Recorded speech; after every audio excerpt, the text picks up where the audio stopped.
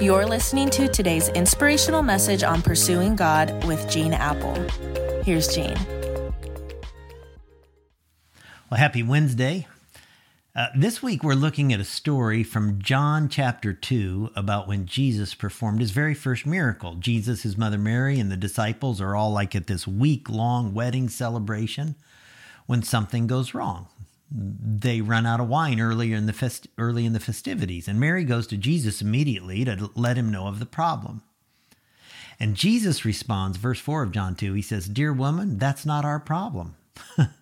My time has not yet come." Now, Mary's been waiting for 30 years for Jesus to show his miraculous power. Before Jesus was born, an angel appears to her and says, "You're going to be the mother of the Son of God." And she's like, that doesn't make any sense. But the angel says, nothing is impossible. Nothing is impossible with God. I wonder how many times in the past 30 years Mary had thought, well, maybe this is it. Maybe now he's going to show that he's God. Maybe when he played football as a kid, he'd spike the football, and she thinks there's going to be an earthquake when he does that. Maybe this will be it. Maybe when she found him in the temple when he was 12 years of age, is this it? Maybe when her husband Joseph died, she wondered, well, will he step up and perform a miracle now? For 30 years, she has remembered what the angel told her, the appearance of the shepherds and the wise men, and now she comes to Jesus with this need.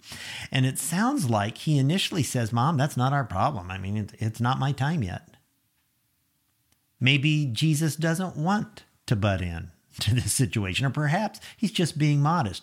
But it's more likely when he says, "My time has not yet come," he's acknowledging that a public miracle will set him on an early collision course with the crucifixion. Mary seems confident Jesus is going to do something. Verse 5 says, "But his mother told the servants, 'Do whatever he tells you.'" Mary turns to the serving folks and says, "Do whatever Jesus tells you to do." Mary didn't know what Jesus would do, but she just had the faith that whatever he did, it's going to be the right thing. The text says standing nearby were 6 stone water jars used for Jewish ceremonial washing. Each could hold 20 to 30 gallons. These are big jars. These large jars were used to wash feet when people entered the house. Then it was the Jewish custom to wash hands before eating and again between each course of the meal. Verse 7 of the text says, Jesus told the servants, "Fill the jars with water." Now, these are 6 stone water jars that were capable of holding 20 to 30 gallons each. And he tells them, fill them to the brim, assuming nothing else, would be slipped into the punch. But these are heavy. These jars probably weigh 50 pounds apiece, and they're filling them with 250 pounds of water. And they have to take all 6 jars down to the well, carry back 300 pounds, and are probably wondering, why in the world are we doing this? The text continues, when the jars had been filled, he said, now dip some out and take it to the master of the ceremony. So the servants followed these instructions. These servants probably had to think, but what if this stinks? I mean, what if this is like some kind of Boone's Farm Strawberry Hill stuff and the master of ceremony spits it out and says, I haven't had something this bad since college. But the key is they did everything Jesus asked. Listen, if you want to see God show up in your life, you need to do what he asks, even when you don't see immediate results, even when it takes faith, even when it's hard, even when it doesn't happen right away. Think about it. Mary had waited for 30 years for Jesus to fulfill the prophecy given to her. Friends, the greatest piece of advice I can give you today is to follow the example of Mary. And when things go wrong, go to Jesus and do whatever he tells you to do. If that's filling heavy jars with water, do it. If that's forgiving someone who betrayed you, do it.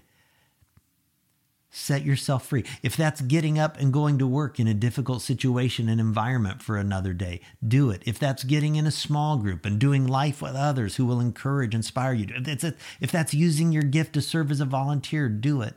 Don't get weary in well-doing. Don't give up. Don't quit. Do whatever he tells you to do, because Jesus is the one who writes a better story, and he can write that better story better than you can ever imagine. Let's pray. God, today I think about those who may be in situations right now where there's an issue, there's a problem. And I just pray that we could learn to do like Mary, to put it in your hands, by faith trust you to move, and then leave the results to you. Because you're the one who always writes a better story. May we not presume. God, for those who are in a season of waiting, like Mary waited 30 years for her son to do the miraculous that she'd been promised, may we wait patiently today with whatever challenges, circumstances we encounter, and I ask it in Jesus' name. Amen. Amen. Hey, thank you for joining me. It's always an honor to spend a few minutes with you. Look forward to hanging out together tomorrow.